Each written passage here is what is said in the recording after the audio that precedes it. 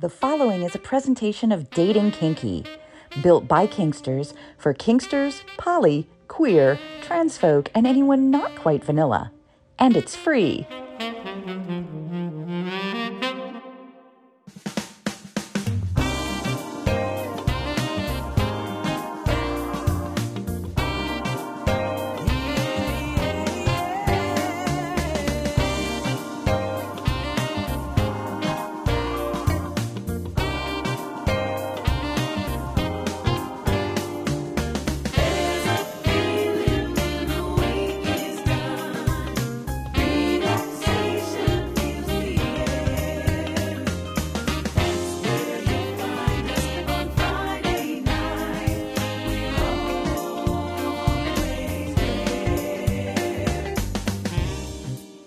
Featuring personalities as their authentic selves, this is What Women and Other Wonderful Humans Want, presented by Dating Kinky. It's an intimate conversation with people inside the kink and fetish worlds, as well as educators, sex-positive personalities, and other amazing people sharing their stories of what makes them who they are. And now, here is our own wonderful human with the questions, John, or as he is known around the kink and fetish community, hi there, Catsuit. Hello there, Nookie, and to our listeners, welcome. We're back from FetishCon, and what an amazing adventure it was. Looking forward to sharing some of those stories with you, not only online, but here on the show. But we've got some great guests coming up in the upcoming weeks, and we will be sharing those new friends with you, as I said, in the upcoming weeks. We also have an official merch partner now, as Kinkster Merch on Etsy is the home of the What Women and Other Wonderful Humans Want collection. It is a series of empowering t-shirts that are made especially for people who want to be seen as their authentic selves. We hope you'll check it out. Go over to Etsy and look for Kinkster Merch. We'll appreciate it. Today we go across the pond. No, not that pond. We go all the way around the world to Melbourne, Australia for this week's guest. Somebody who has the most amazing style. And I'm happy to introduce her to the audience in America. Her name is Audrey Fatale. She's a classically trained professional and lifestyle dominatrix specializing in immersive bondage, S&M, and fetish scenes, including machine sex, medical play, and heavy rubber in Narm, just outside of Melbourne, Australia. She is the co-proprietor of Melbourne's premier private 1,600 square foot fully equipped BDSM studio, a contemporary, elegant space boasting some of the best gear and equipment from around the world, including Infettered, Studio Gum, Fetters, Serious Kit et al., as well as an expanding collection of custom-built furniture designed especially for her favorite kinky proclivities. She's a practitioner of traditional female domination with a sophisticated modern edge, mingling gravitas, seduction, and cruelty with effortless charm. While she always expects a baseline of deference and respect when engaging in play, her style is flexible and responsive to the full spectrum of players, from the dedicated slave to the curious sensation seeker. And while she's keenly interested in what makes you tick, ultimately, when you step into her domain, she is in control. Her approach is always collaborative, and she encourages openness, honesty, and clear communication. She is a strong proponent of PRIC, which, for those of you who don't know, is personal responsibility informed consensual kink. And her expectation of you is that you are self-reflexive enough to understand your own motivations and confident enough within yourself to hand yourself over and let her guide the way. What you will be met with in return is an intelligent, compassionate, and self-assured mistress, confident in both her power and expertise. What you won't get is a cookie-cutter experience, a media trope, a dress-up doll, or a projection of your preconceived fantasies.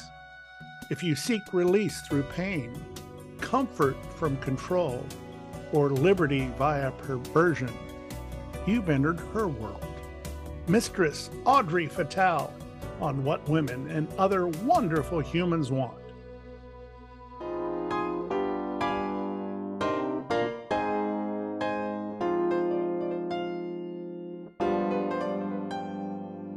They are the questions that establish the story. 5 questions about firsts, bringing back the genesis of the character behind the human. It's the first 5, and it starts now. First time you ever realized that you might want to become a dominatrix? I think that my initial attraction to the role of dominatrix came through seeing it represented in film. And the one that I always go back to when people ask me this question was a Canadian indie film called Love and Human Remains. And I think off the top of my head, it was released in the early 90s. I was probably drawn to it because of the serial killer storyline. And in it was a dominatrix, a character of a dominatrix. And I remember just being so attracted to her and what she was doing in the film. It was quite dark and probably not a true representation of, what we actually do. But yes, at the time I was very, very drawn and attracted to that sort of archetype. So it was really through the kind of visual medium, I think, of film and photography that I was kind of like, oh, hello, what's all this about? First time that you looked at a image of yourself and said, wow, this is the me that I always thought I could be. Wow. Have I seen that image yet? I'm not sure. Yeah, look, I was quite late to being a pro. If we're talking in the context, obviously, of being a pro dom, which we are, I was quite late to the world of kink and professional kink. I started in my early 30s, so it took a while to come to that point. But yeah, it's a pretty powerful kind of experience to kind of create this, or to express this, outward visualization of how you sort of want to be perceived by people. And yes, it was it was probably just through playing around at home, the early days of FetLife, for example, and sort of going into the pro world and having to kind of create imagery to put out into the world. And it was very exciting, to see. I still don't know if I've quite nailed the ideal representation of Audrey in the context of being a pro dom, but that's something to work on. We will talk about that in the next segment, because I think you have done a remarkable job in building your brand, and just the visualization that you give. So many different possibilities and imagination can go into each and every image. And that's the first thing that caught my eye was, wow, this person jumps off the screen. Oh, wow. Thank you. I appreciate that. Do you remember your first kinky date? In a professional context? Or just discovering kink on your own? Well, this is interesting, I think, because I went from vanilla to professional in the space of 24 hours. Wow. So, yeah, I don't kind of have the backstory of a lot of pros who come through exploring, in their private lives and playing in that context and then deciding it's something that they want to do in a professional setting. I think I'd always had the fantasies. I'd always been drawn to it, as I'd said before, but I'd never explored it. And I went from a long-term relationship, which ended, and within the months following that, I just became kind of possessed by the idea of becoming a professional dominatrix. So I literally went from the outside world into the doors of the dungeon. And my first experience was in the professional context. And I do remember the first scene that I was a part of, and because it was in the context of a traineeship, a traditional traineeship, there was a lot of watching and learning going on, and it took a while before you'd start to see clients one-on-one. But I remember being taken into this room with an experienced mistress and a client, and I just was a fly on the wall, basically. And to this day, it is seared in my memory. And that was because the dominatrix was actually, well, let's say, well, I don't have to be coy here, do I? No. She was pegging the client, and during the pegging, he was staring at me intently, like he was, we just had this locked eye contact, and all I knew was like, don't drop the eye contact, just like maintain it, because there's something that he's getting from locking eyes with me in this moment. So I was kind of participating in the scene from that context. And it ended, and off we went. And 2 or 3 years later, this client came back to see me, and we talked about that session. And I said, you were looking at me, you were staring at me through that scene. And I said, I almost felt like you were pleading with me for something. And I said, what was going on for you? And he's like, well, he said, oh, it was really hurting. Like he wasn't enjoying the session, which I found out subsequently, that the pegging was too much for him. And, there was something about him looking to me almost like, yeah, help me. It was a very unusual experience. And I'm not saying that happens a lot, but it just really stuck in my mind, and I reflect back on it a lot. It was a real learning experience for me. Describe the first time you walked into your own dungeon, knowing that this was yours, that this was the place that you were going to call home and the place that you were going to make dreams come true. Mm. Well, I think that's only happened in the recent, probably couple of years, actually. Yeah, creating my own dungeon. So stepping outside of the professional house setting, which I most of my early career was spent in. And there's been a couple of iterations in the lead up to the current one, which was through the COVID lockdowns, which we had very strict and extended lockdowns in Melbourne.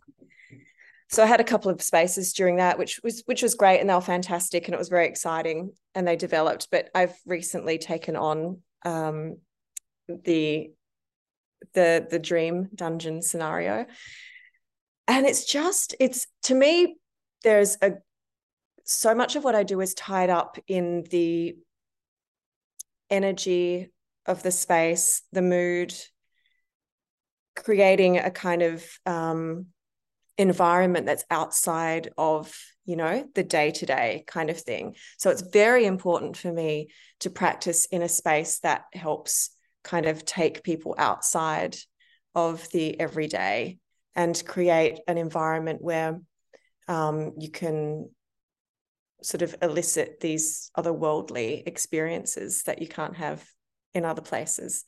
So, it's why I don't do things like domestic discipline or session in, hotel rooms and things like that. So for me to kind of move into the space, I really need to kind of create this entire atmosphere around me.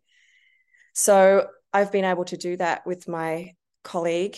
I share the space, and it's a work in progress. We've only been there for 6 months, but every time I ascend the stairs and draw the curtains back and walk into the space, it's like this feeling of, yes, this is it. This is what I've always wanted. And yeah, it's an amazing feeling. First time you ever put on a latex rubber outfit, and how did it make you feel? I was introduced to latex via a dear client of mine, which was quite late in my career. I had a sort of the first 5 years or so, and then I had a hiatus of a few years, and then I went back which was about 5 years ago now. So it's been about 12 or 13 years. So it wasn't until my most recent kind of foray. And he actually came to me as a PVC fetishist. He loves PVC raincoats and, PVC boiler suits, et cetera.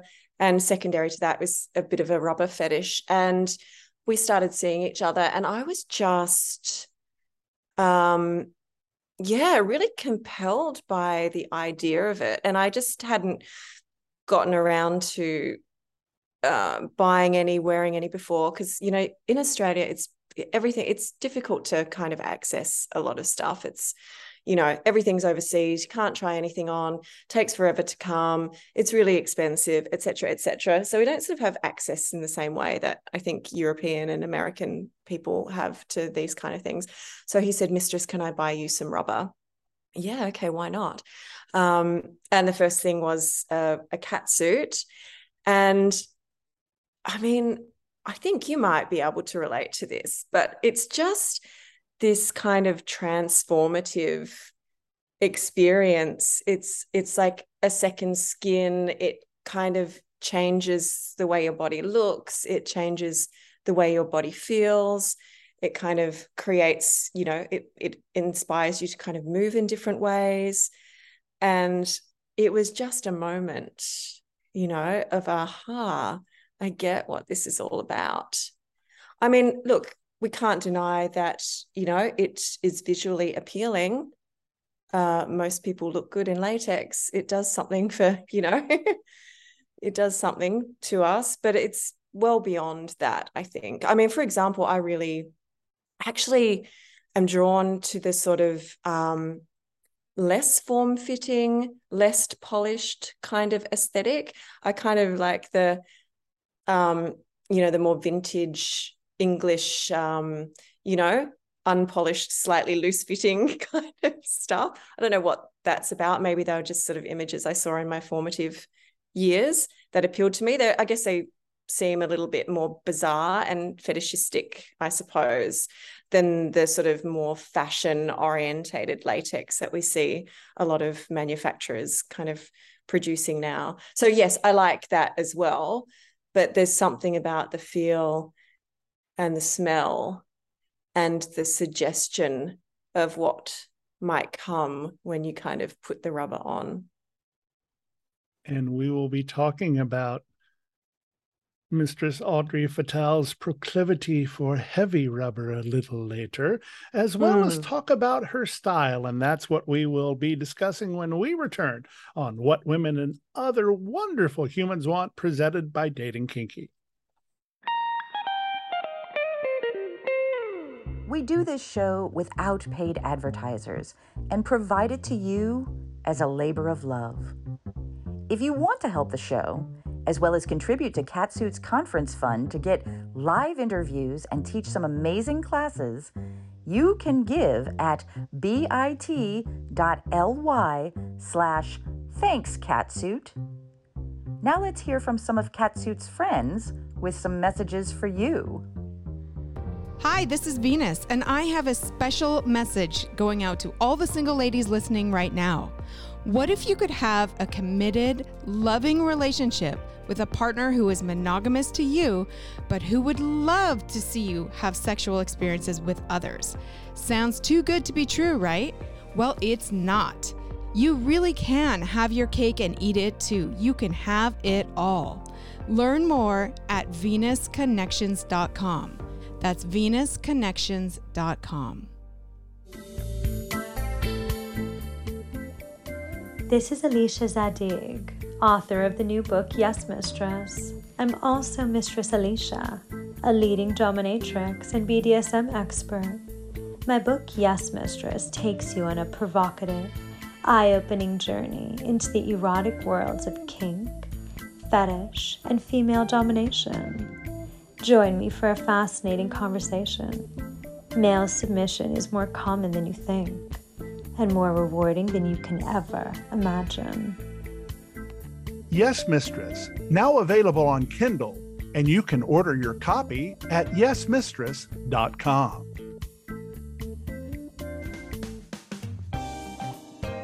We invite you to connect with us on social media so you can follow all the great news about the show.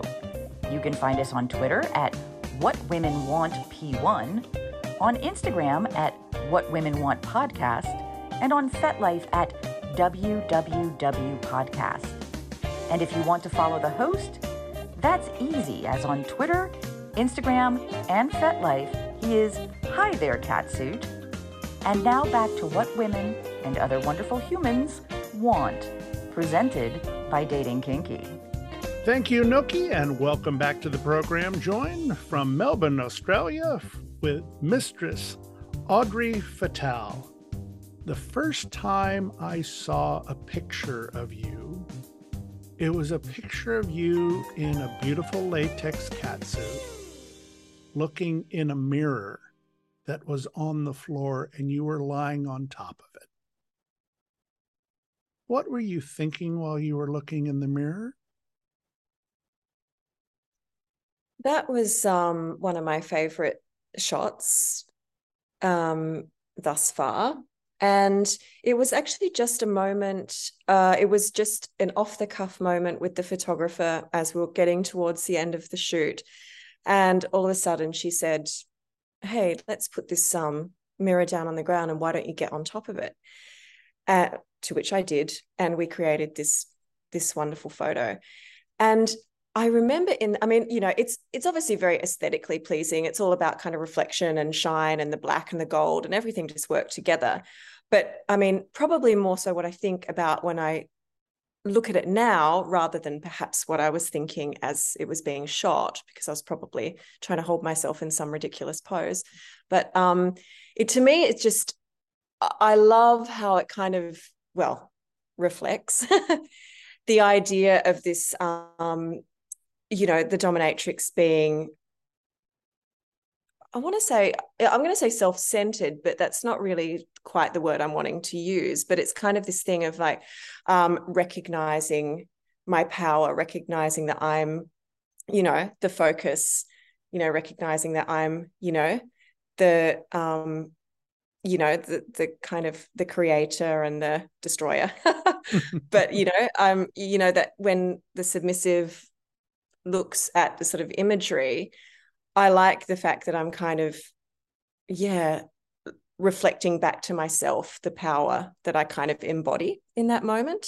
Yeah, I like the fact that I'm looking at myself, looking back at myself and seeing the power that I represent and kind of being comfortable with that. How do you see yourself?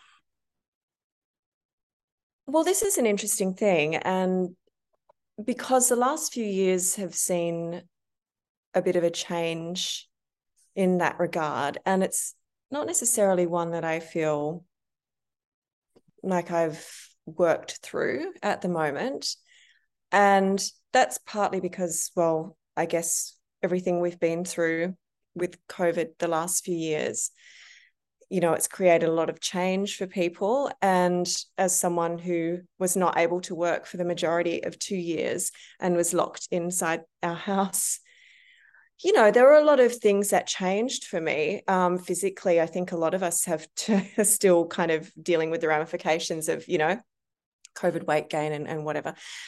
And also adding on to that, I'm in my late 40s now, and things are kind of changing. And it's a really interesting time for me where I'm kind of, I'm evolving into, I'm evolving out of that sort of more youthful, sexy kind of thing and becoming something else.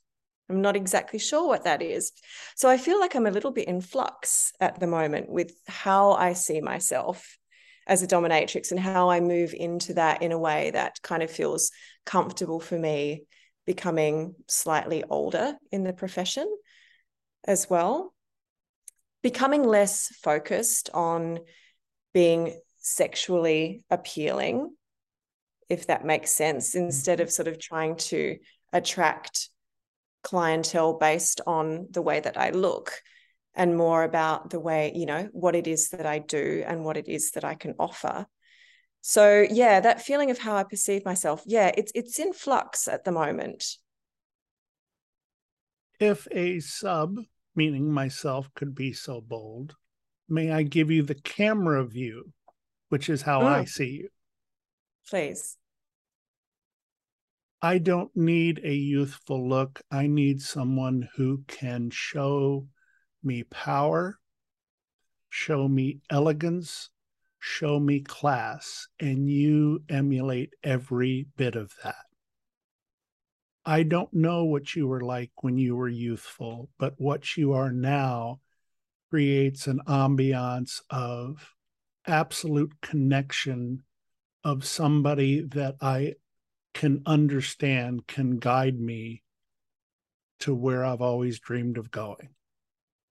And every picture that you sent me has this amazing attraction in the fact that I can feel the energy coming out of those pictures, especially the one when you were in the almost flesh color or yellow cat suit, where I literally felt energy coming out of the cat suit that wanted to envelop me and bring me in. Now, that's a totally romantic way of looking at it, but I romanticize the images of people not in the sexual context, but in the what are they thinking right now context. And it makes it so beautiful. Well, thank you for that. Yeah, I really appreciate you saying that, because that would be exactly the way, what I would try, what I'm kind of going for, I suppose. The type of clients that I want to attract to me, I want them to be coming from that position. What is it about this person specifically that is going to help me to, or be able to help facilitate what it is that I'm looking for. And the other stuff is less important. I mean, we all want, we all enjoy, I enjoy looking attractive. I enjoy people finding me attractive. It's just a matter of you kind of recontextualizing what that means in a sea of media that suggests you should be another way, which is just becoming more and more sort of prevalent, and we have to kind of work out ways that, work out how we can exist within that and still feel good about ourselves. So yeah, but thank you for your reflections. And I'm going to give one reflection, even though our audience is not seeing you as I'm seeing you. You're in a hoodie. It doesn't look like you have much makeup on, and you are just as classy and just as powerful without it as you are with it. Oh, thank you. And I'm not sitting here just trying to make you feel good. It's just an honest. Well, you are. Well, you are making me feel good. It is an honest feeling. So it brings me to one of the major things that I wanted to talk to you about, which is on your website, you have a section called philosophy. And in it, you beautifully articulate what it is that is your approach. And I'm going to read it verbatim here. My approach to BDSM is rooted in the psychological, meaning for the most part, I'm interested in what's going on in your head more than what's going on in your pants. While sexual arousal is almost always present in my scenes and fully exploited to achieve my goals, I'm primarily focused on creating a holistic experience in which you will experience the full gamut of feelings and sensations, fear and ecstasy, pleasure and pain. Put simply, I'm not a tie and tease mistress. Reading that, I can only imagine the total experience of what it's like to go on the journey with you. When you have a client that comes in, where do you start mapping out that journey? Well, I start mapping it out long before they walk through the door. I've been in this industry long enough and to have worked out what works for me and the process that allows me to kind of bring my best to the scene. And I learned very quickly that 3 minutes in an intro room in a professional dungeon does not make for a scene that is satisfying to me, and most likely not that satisfying to the client. So it starts off with people only being able to approach me via the application form on my website, which says you must read all of this first and submit via that process. Once we kind of engage in that way, and I get a sense, yes, first, I'm making assumptions. We have to make assumptions about what, the person on the other side of the computer screen. But let's say they just give me enough that I think that there's someone we might be able to work on something with. They will then get an 8-page form from me once I've said, I'm willing to see you for a session. I need to gather some information in the process. So yes, I have an intake form, which kind of asks them, anything from sort of, medical issues, previous experiences, how they want to feel, are they claustrophobic, what sort of activities are you interested in doing? And I try and glean as much as I can before I've even met them. And then obviously that gives me a lot of stuff to work on in terms of setting up the scene itself. So I generally have a 2-hour minimum as well for sessions, unless it's just a corporal punishment, like a impact client, sort of just a masochist, short and sweet. Love that too. But for anything else, I mean, really, you can't be messing around with, trying to do this stuff in a short period of time. So I want to kind of, have the space to ebb and flow, to move organically through the scene, to spend some time easing into it, and also at the end to come out of it. And that's all part of the experience for me. So I hope the experience starts from the time the client gets the first email from me through to after the session when we kind of reconnect.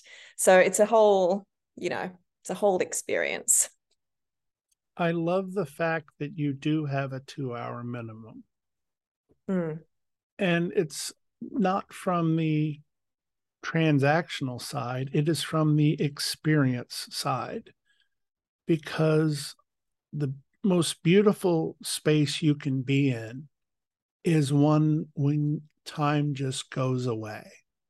And if you're there for a 1-hour session, the clock is always ticking in your head. Absolutely. No matter how much you want to get into subspace, the clock is ticking in your head. Just like when I go to a public play space and they say, please don't use the equipment for more than 45 minutes. The clock is ticking in my head. When I got to experience a longer session, when I didn't worry about what the end time was, I was able to totally let go. And I can also imagine that anybody that comes for an experience, they need to give themselves that gift of letting go. Leave your preconceived notions and expectations at the door and let you guide them. Yes, absolutely. It's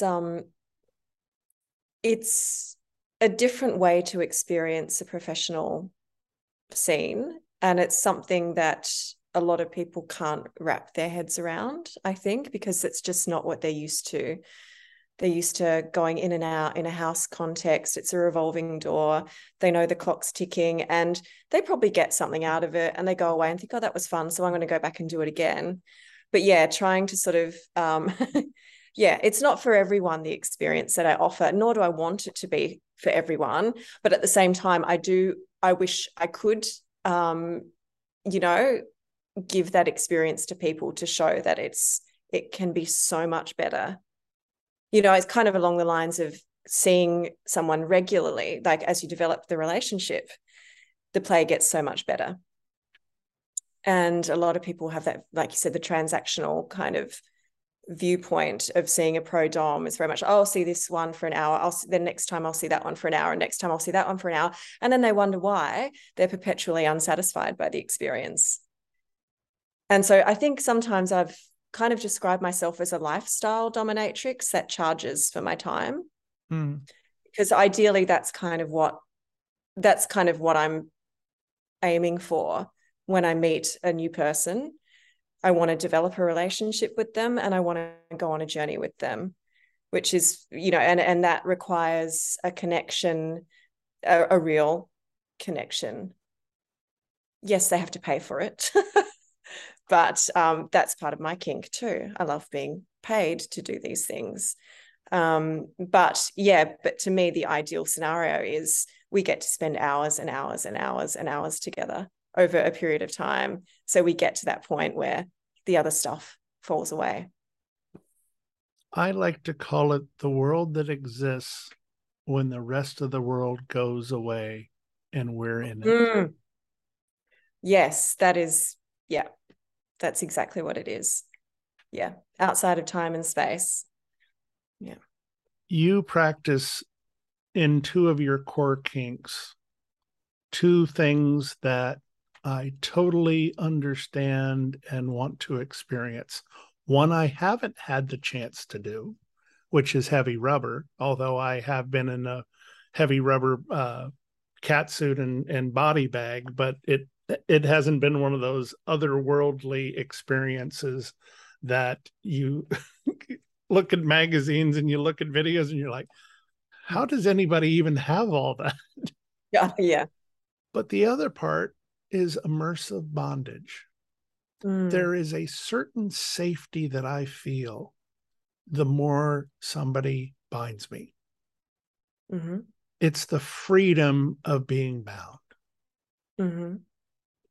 And when you apply immersive bondage, and I'm going to let you describe what you see as immersive bondage, when you apply that to someone, where are you wanting to take them?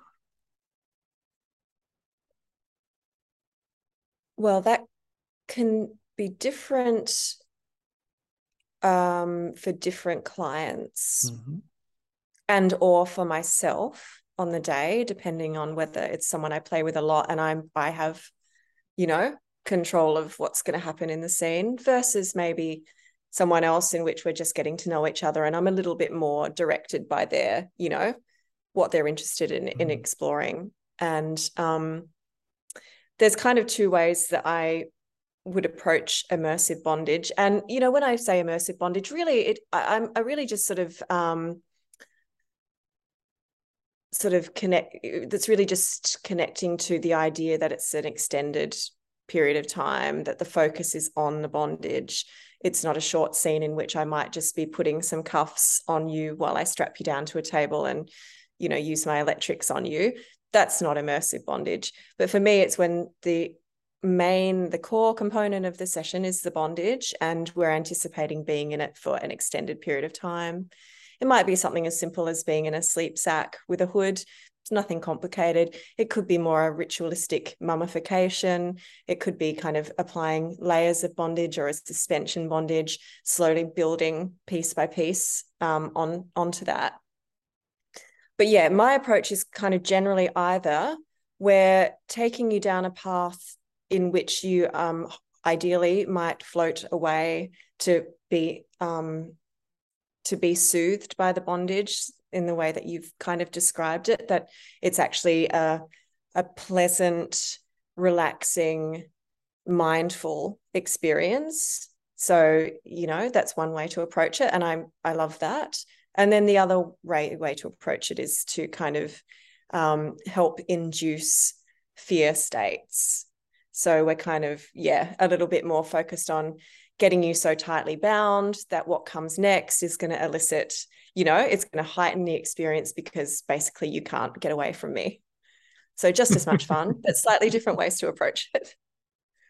Amanda Wildfire, who is a legendary pro dom here in the States, treated me to, I think, what I would call an immersive bondage experience, where she put me in a latex sarcophagus. Right. If you've ever seen one. Mm-hmm. Yeah. And the more it got blown up around me, the more I'm like, oh my God, I'm not going anywhere. And she said, no, you're not. And she has these locks that are custom made for her that say no escape on the side of them. Oh, wow. And she always shows Just to that, drill it home. yes. And then the click happens and you're like, Oh, yeah. okay, yeah, I know. And then you Yeah. just fall. You Yeah. fall into that beautiful space.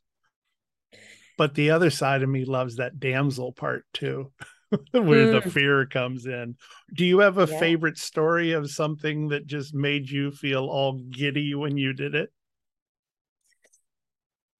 I get pretty giddy on a regular basis in the dungeon when I'm doing those type of sessions. I think that, it's the moment when you realize that the emotion that the sub is experiencing is authentic, versus a performed response, which can happen. Less and less nowadays, I think, with the type of people I play with. But when you realize in that moment is that this is a genuine expression of what they're experiencing, and everything else is kind of, all of the how would you say, like the social mores that we carry around with us that kind of dictate how we act and behave, how we show and express emotion. When that kind of drops away, they're the moments that I'm kind of, that just, really get me in the context of the play session. It's like, oh, this is real. Like, this is real. And that's what I love saying in those moments, like leaning down and whispering in their ear and saying, this is really happening. This is really happening. And I love that. That's the moment. See, now I'm just getting on like, You see the smile on my face right now. Yeah, just, yeah. Oh, yes. That's it. That's what we're going for.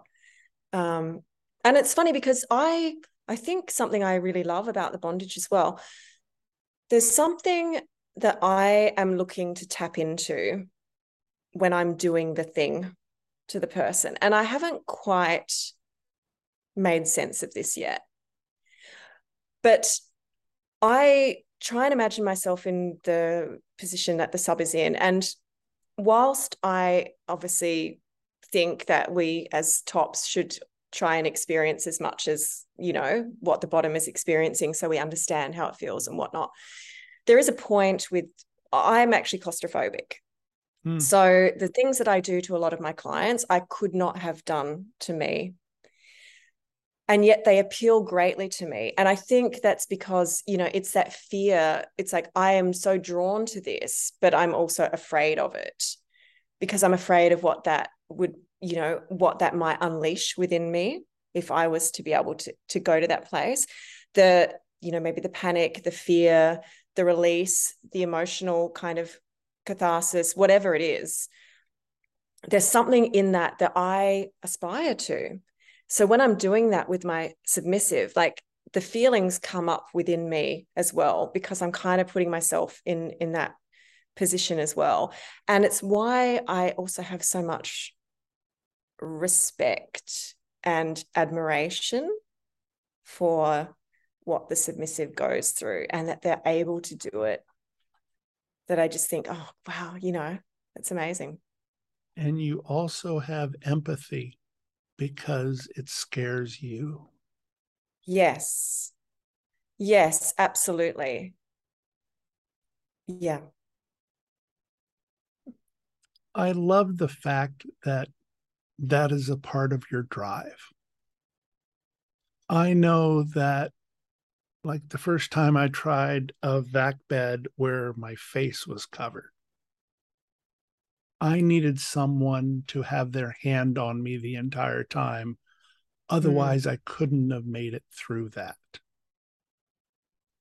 I remember my birthday scene when I was hit 60 times by multiple implements, not 60 with a bunch, but 60 with each implement. Oh, right. And wanting to give up, but having the presence of someone who is inflicting that get me through it when I was totally ready to give up every single time. Yes. I actually take that scene and talk about it in my Kindness and Other Kinks class, which I am able to teach over this beautiful country of ours, which I've been very blessed to be able to do. Because true domination is actually the most beautiful kindness you can give, even though it hurts. Absolutely. That is very much my feeling about it as well. In those moments, I am so supportive and present with my clients, whether that's through touch or my voice, and encouraging, because I want to take them as deep as I can take them. And for me, that is a much more powerful way to approach that. You get so much, I think, more out of people from being kind and supportive than you do being, I mean, look, maybe it's just my style. I don't kind of tap into the nasty kind of the nasty sort of, I've just lost my words, Diabolical. Yeah, the kind of like barking orders, humiliating people, just forcing people forcing in inverted commas people to do things. It doesn't work for me, and I don't think it would elicit the type of experiences that I'm trying to create with people. I've actually found the softest voice to be the most powerful. Because there's a certain meter and a certain tone and a certain focus that you have to listen. Because if somebody's talking softly and telling you the predicament or the situation that you're in, you have to focus to hear it. And that makes it even more intense for me. Yes. Yeah, that's an interesting reflection. I think from my perspective as well, it also reflects a level of control, like from my experience, that if I'm shouting and yelling and carrying on, that was also, it almost sort of represents a loss of control. This is just my perception of it. Of course, it's all valid and we all do things differently. People obviously respond to different things. But for me, the quieter and more measured I am in a session, the more, yes, the stronger the sort of element of kind of control is. You talk about intensity in your philosophy. While I tend to lean to more intense styles of play, that doesn't mean the activities there within can't be catered to all experience levels. When you are able to, as the old movie said, turn it up to 11, to be able to be that intense with somebody, what does it do to your psyche? Well, it's an interesting place to go to. And I think it's the one in which we need to be most careful of as professionals. Because I often describe it, or I've explained it, it's sort of that moment in which you let go of constraints. And that can be a tricky place to be, because you have to obviously maintain, you have to maintain safety, control. You have to remember what the client's limits are. And there is a moment where when an intensity does kind of build up, where you can kind of tap into that so much that, you are in a zone in which mistakes could be made, or you might kind of cross over a boundary, or you might just go too far with someone. And whilst that moment is thrilling and I love getting there, it's always the moment where I realize how much I need to be in control of myself, because I think would be very easy to let myself go in those moments. And it might be that the sub wants, that it could be an incredibly beautiful thing for that to happen. But there's also the moment where you have to pull yourself back in and say, like, I need to kind of, reel this one in a little bit because it might be a bridge too far. And that's an exciting place to get to. I do like getting there. I just have to remember to kind of keep myself contained. But you have to tap into the Dom side of you to Dom yourself. Yes, that is exactly what you have to do. Exactly. And, that's not always an easy thing to do. And you hear horror stories and other, people having experiences in which clearly the Dom did not Dom themselves. And it's easy. It can be easy to fall into that trap. So you always have to keep one eye on yourself from the outside, I think. Because, it's easy. The sub is caught up in a moment and you're caught up in a moment. And, you need someone to step in and say, now. We will step in and take a break right here. And when we return on What Women and Other Wonderful Humans Want, presented by Dating Kinky, we will continue with Audrey Fatale and talk about Australia and lands beyond when we come back.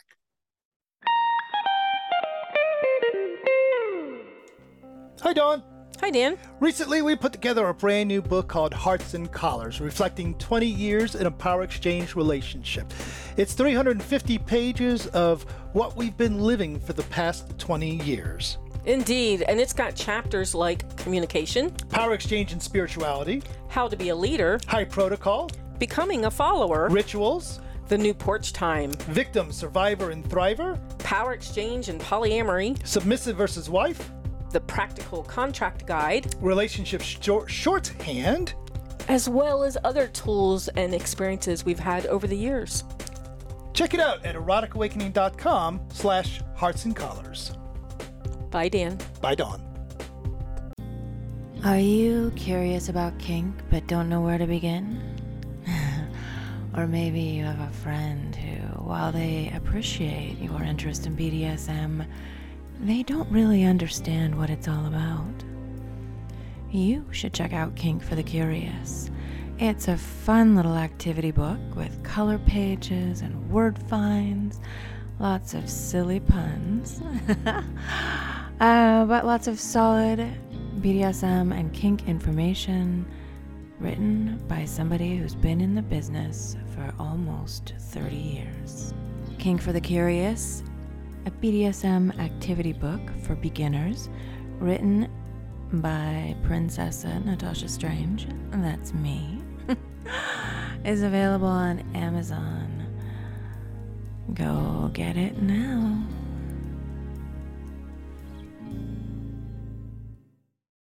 Welcome to the Yoniverse. I'm Scarlett. And I'm Anya. The Flaming Yoni podcast is a celebration of the beautiful and unique expressions of female sexuality. From asexual to megasexual, from lifelong monogamy to relationship anarchy, from deep spiritual bonds of sacred union to spur-of-the-moment flings. It is all infused with Yoni energy. Search for the Flaming Yoni on your favorite podcast platform. You will not leave the same as when you came. Hi there, I'm Nookie. My pronouns are she, hers, and I'm the founder of Dating Kinky, a different kind of dating and educational site for kinksters, poly, queer, trans folk, and anyone not quite vanilla. And it's free. Catch me in my own podcast, Dating Kinky. And now back to John and their guest on What Women and Other Wonderful Humans Want. Thank you, Nookie, and welcome back to the program, joined by Audrey Fatale from Melbourne, Australia. Australia as a kink place. Is it open and welcoming, or is it one of those places where you're like, uh-oh, I got to keep it hidden? Well, I sort of live in probably the most cosmopolitan of cities in Australia, being Melbourne. People from Sydney might argue differently, but it's small. It does feel small, I think, from the kink perspective. There's been a lot of changes over the last few years, and I don't think this would be limited to Australia. Clearly, the internet has played a big part in kind of, making kink more mainstream, and I'm sure that you've experienced the same thing over there. It's also easy to get caught up in the fact that you exist in certain bubbles, and that means that you think that everything is accepted and open, and you can tell anyone what you do and it's going to be fine. The reality is obviously not that, but I do find that it's generally a fairly open and accepting kind of place to be in terms of expressing your kinkiness. We also have, from, again, going back to being in the professional context, we recently in Victoria, which is the state I live in, had sex work decriminalised, which is a fantastic advancement. New South Wales has been decriminalised since 1996 or something. So, yeah, there's a long way to go. But overall, I can quite happily exist as a fairly outwardly, face out kind of professional kinkster. That's beautiful. But I have to say, one of the things I do lament, I think that different places in the world have different sort of kinks, if that makes sense. Different sort of, they lean towards different styles of play for some reason or another. And I think that my interests are a little bit more European, my kinky kind of proclivities. And so I do lament the fact that, it's perhaps not as big in the scene here in Australia, the sort of things that I, would like to be involved in. Might part of that be the heavy rubber scene? Yeah, yes, absolutely. That's probably the main thing. I think maybe it's partly climate. We do have mild winters here, but nothing like Europe, and we get hot for quite a few months of the year. And also it's access, which I mentioned earlier on. I think that it's not, we don't have the things, to hand if we decide if we're interested in rubber. It's this whole convoluted process to try and access some, not to mention the expense of it. But so I am most drawn to that kind of, not just European things. Like, we look at Serious Bondage websites, which is a US based website as well. I visit that often, and, sort of lust after, the sort of scenes that are playing out over there. But yeah, I think a pro dom whom I admire, an Australian pro dom, once said, I think I made a comment on the internet about, I was thinking about getting a certain piece of equipment, but I wasn't sure if the client base were going to be interested in that type of play. I think it was a Max Seater sleep sack, canvas sleep sack. And, I was like, oh, should I get it? I don't know if people are really going to like that. And she said, don't buy what you think people are going to like. You get the things that you like, and the clients will find you. And that was an aha moment, and has proven to be absolutely true.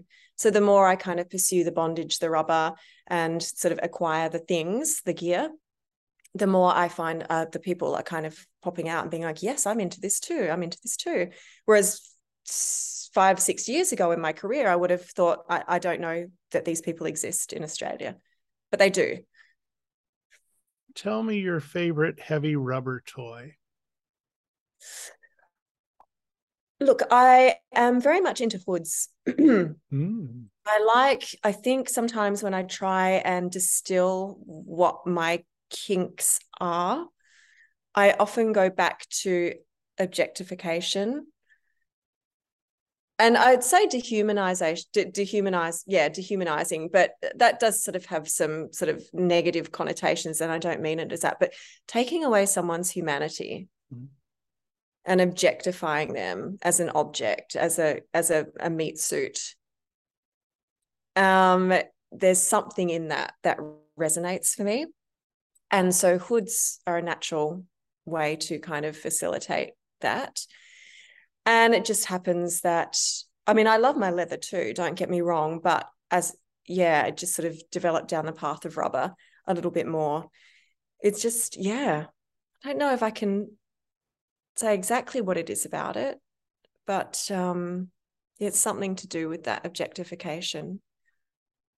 And I think probably trying to sort of tap into imagery that I've seen, that sort of European, you know, old school kind of European kink. It's the thrill of that. It's like putting the head, like when you kind of make your first rubber gimp, it's that moment of looking at it going, you know, when I was young, I would have seen this. And it was so like thrilling and dark and twisted and all of these kind of things you think it is. You know, it's like the classic scene from what's that John Travolta film? Uma Thurman, you know, the classic Pulp Fiction. Oh, Pulp Fiction, yeah. That the scene with the gimp in the basement with the hood on. You know, as a young person seeing that, I'm like, that's so fucked up, but also really appealing. You know, it's that moment. So when, you know, I started to see that in my dungeon, create my rubber gimp with the hood on, it's kind of tapping into something that spoke to me many years ago. And it's like, oh my God, I just love it. Just talking about this, I am already in my mind going, what would it be like to totally have my humanity taken away from me? And what would that do to my mind? Would I get totally lost inside the suit? Would I get totally lost and feel like there's a certain other being that's coming out? I said I romanticize about this stuff a lot because I think about different. I'm not so much about the problem solution and tunnel vision. I'm about where are all the different ways I could take this journey? Where are all these different ways I could be led to?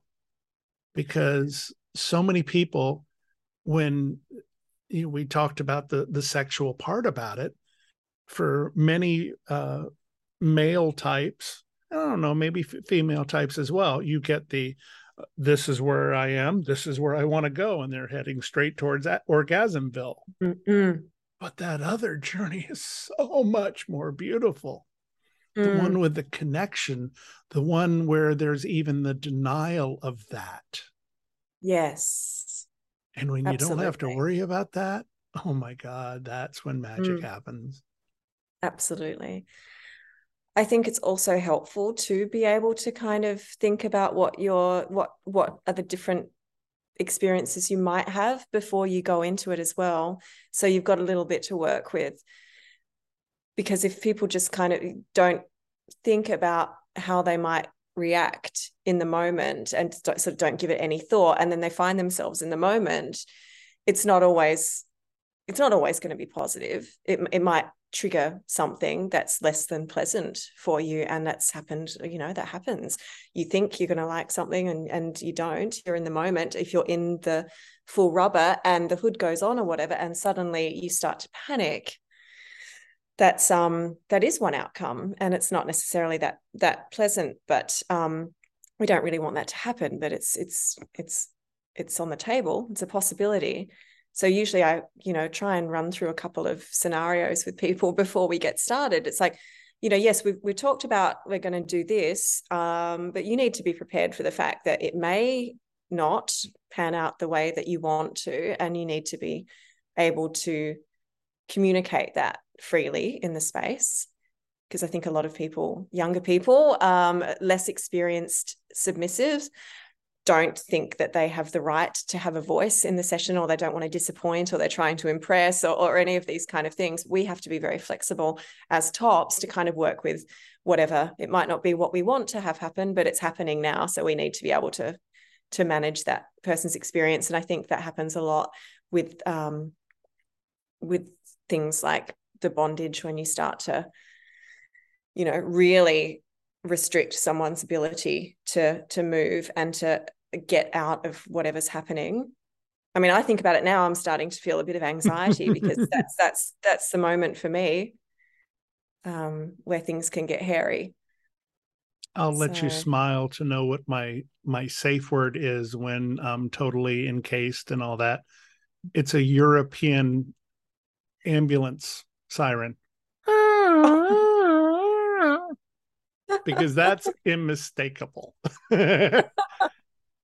And yes, it's it is. distinct, and it's not a noise I'm going to make normally. No, it's that's not your fun noise. Yeah, it's communication right there. Yeah, absolutely. I thought Absolutely. that might make you laugh. It Speaking of ambulance noises that do that, you are about to next month head over to the place where that rubber is all so much fun. You're going to get to go to Europe. Tell me about that. Yes, it's very excited. I'm very excited. It's been almost 4 years since I successfully left the country. So yeah, basically most of it's going to be a holiday in Italy, which I'm very excited about. So that will be decidedly non-kinky, I expect. But I am doing a little quick trip across the water to London. And I specifically was going to do some advanced training with Madam Li Ying in London. She's a very well-known and highly respected mistress who specializes, I guess, in medical kind of play, medical CBT, needles, that kind of thing. And, like I said, it's a fairly small community in Australia, and you can't always necessarily tap into the sort of skill base that you might want to. So I'm going to take the opportunity to do some training with her. And then I wasn't actually thinking about it, but she said, how about we do some doubles? Are you up for that? And I thought, oh gosh, am I out of my comfort zone? But hell, why not? Let's meet some British kinksters. Yeah. And then I might even put a day aside and do some one-on-one sessions, because I've had some people express interest in that. It's a little bit anxiety inducing. Like I said, I'm outside of my comfort zone. It's not my dungeon. I don't have my gear. So I'm kind of just, trying to wrap my head around how that will play out. But I'm very excited about it. It will be a beautiful adventure for you, to be sure. It will. And I hope that maybe it will be one that happens annually as well. So my partner's Italian, so going back to Italy on a regular basis is on the cards. So I thought, well, why not start to kind of do little, explore things a little bit here and there. I have absolutely enjoyed every minute of speaking with you, and also trading emails with you and getting to know more about you. You are a fascinating human to me. You, as I said earlier, epitomize what class, poise, and power are all about. So as you do get older, don't change a thing, because you're absolutely amazing. And yes, I'm blushing when I say that, but it's just when you meet people that get it, when you see people that you admire in a still image, and then you get to talk to them like I have, it's such an honor for me. And I really appreciate you taking the time with me and making special arrangements for you to be up at 9 in.m. while I'm here getting ready to go to bed in a few hours. So it's a lot different. No, that's fine. I really appreciate the conversation also. It's been lovely. I was instantly enamored with Audrey Fatale when I first saw a picture of her on Twitter. She had this amazing style about her, and I really wanted to know the person behind the picture. I'm so glad she chose to join us today. Here's what's coming up on the next edition of What Women and Other Wonderful Humans Want, presented by Dating Kinky. She wants you to release your perversions and go with the person you dream to be instead of the person you are. She's Holland of Chicago. Next time on What Women and Other Wonderful Humans Want. A new edition of the show premieres next Tuesday, wherever you get your podcasts. Once again, thank you to Audrey Fatale for joining us from Australia. And we invite you to visit our merch store. Yes, we partnered with Kinkster Merch on Etsy to bring you a set of empowering t-shirts, mugs, and even notebooks that will help you be your authentic self. And there's some fun things in there too. I hope you will visit us, Kinkster Merch, at Etsy and visit the What Women Want collection. And you'll find that Mistress Kai, the proprietress of this wonderful store, has a lot of great designs just for you and those who love you. I'm John. I want to thank you for being with us. I'm John, also known as Hi There Catsuit. I hope I've earned the privilege of your time, and I remind you to always remember consent and to love each other always. What Women and Other Wonderful Humans Want connects with you. Join us on Twitter at What Women Want P1, on Instagram at What Women Want Podcast, for our kinky friends on FetLife at WWW Podcast, and now select shows are available in video format at youtube.com/datingkinky.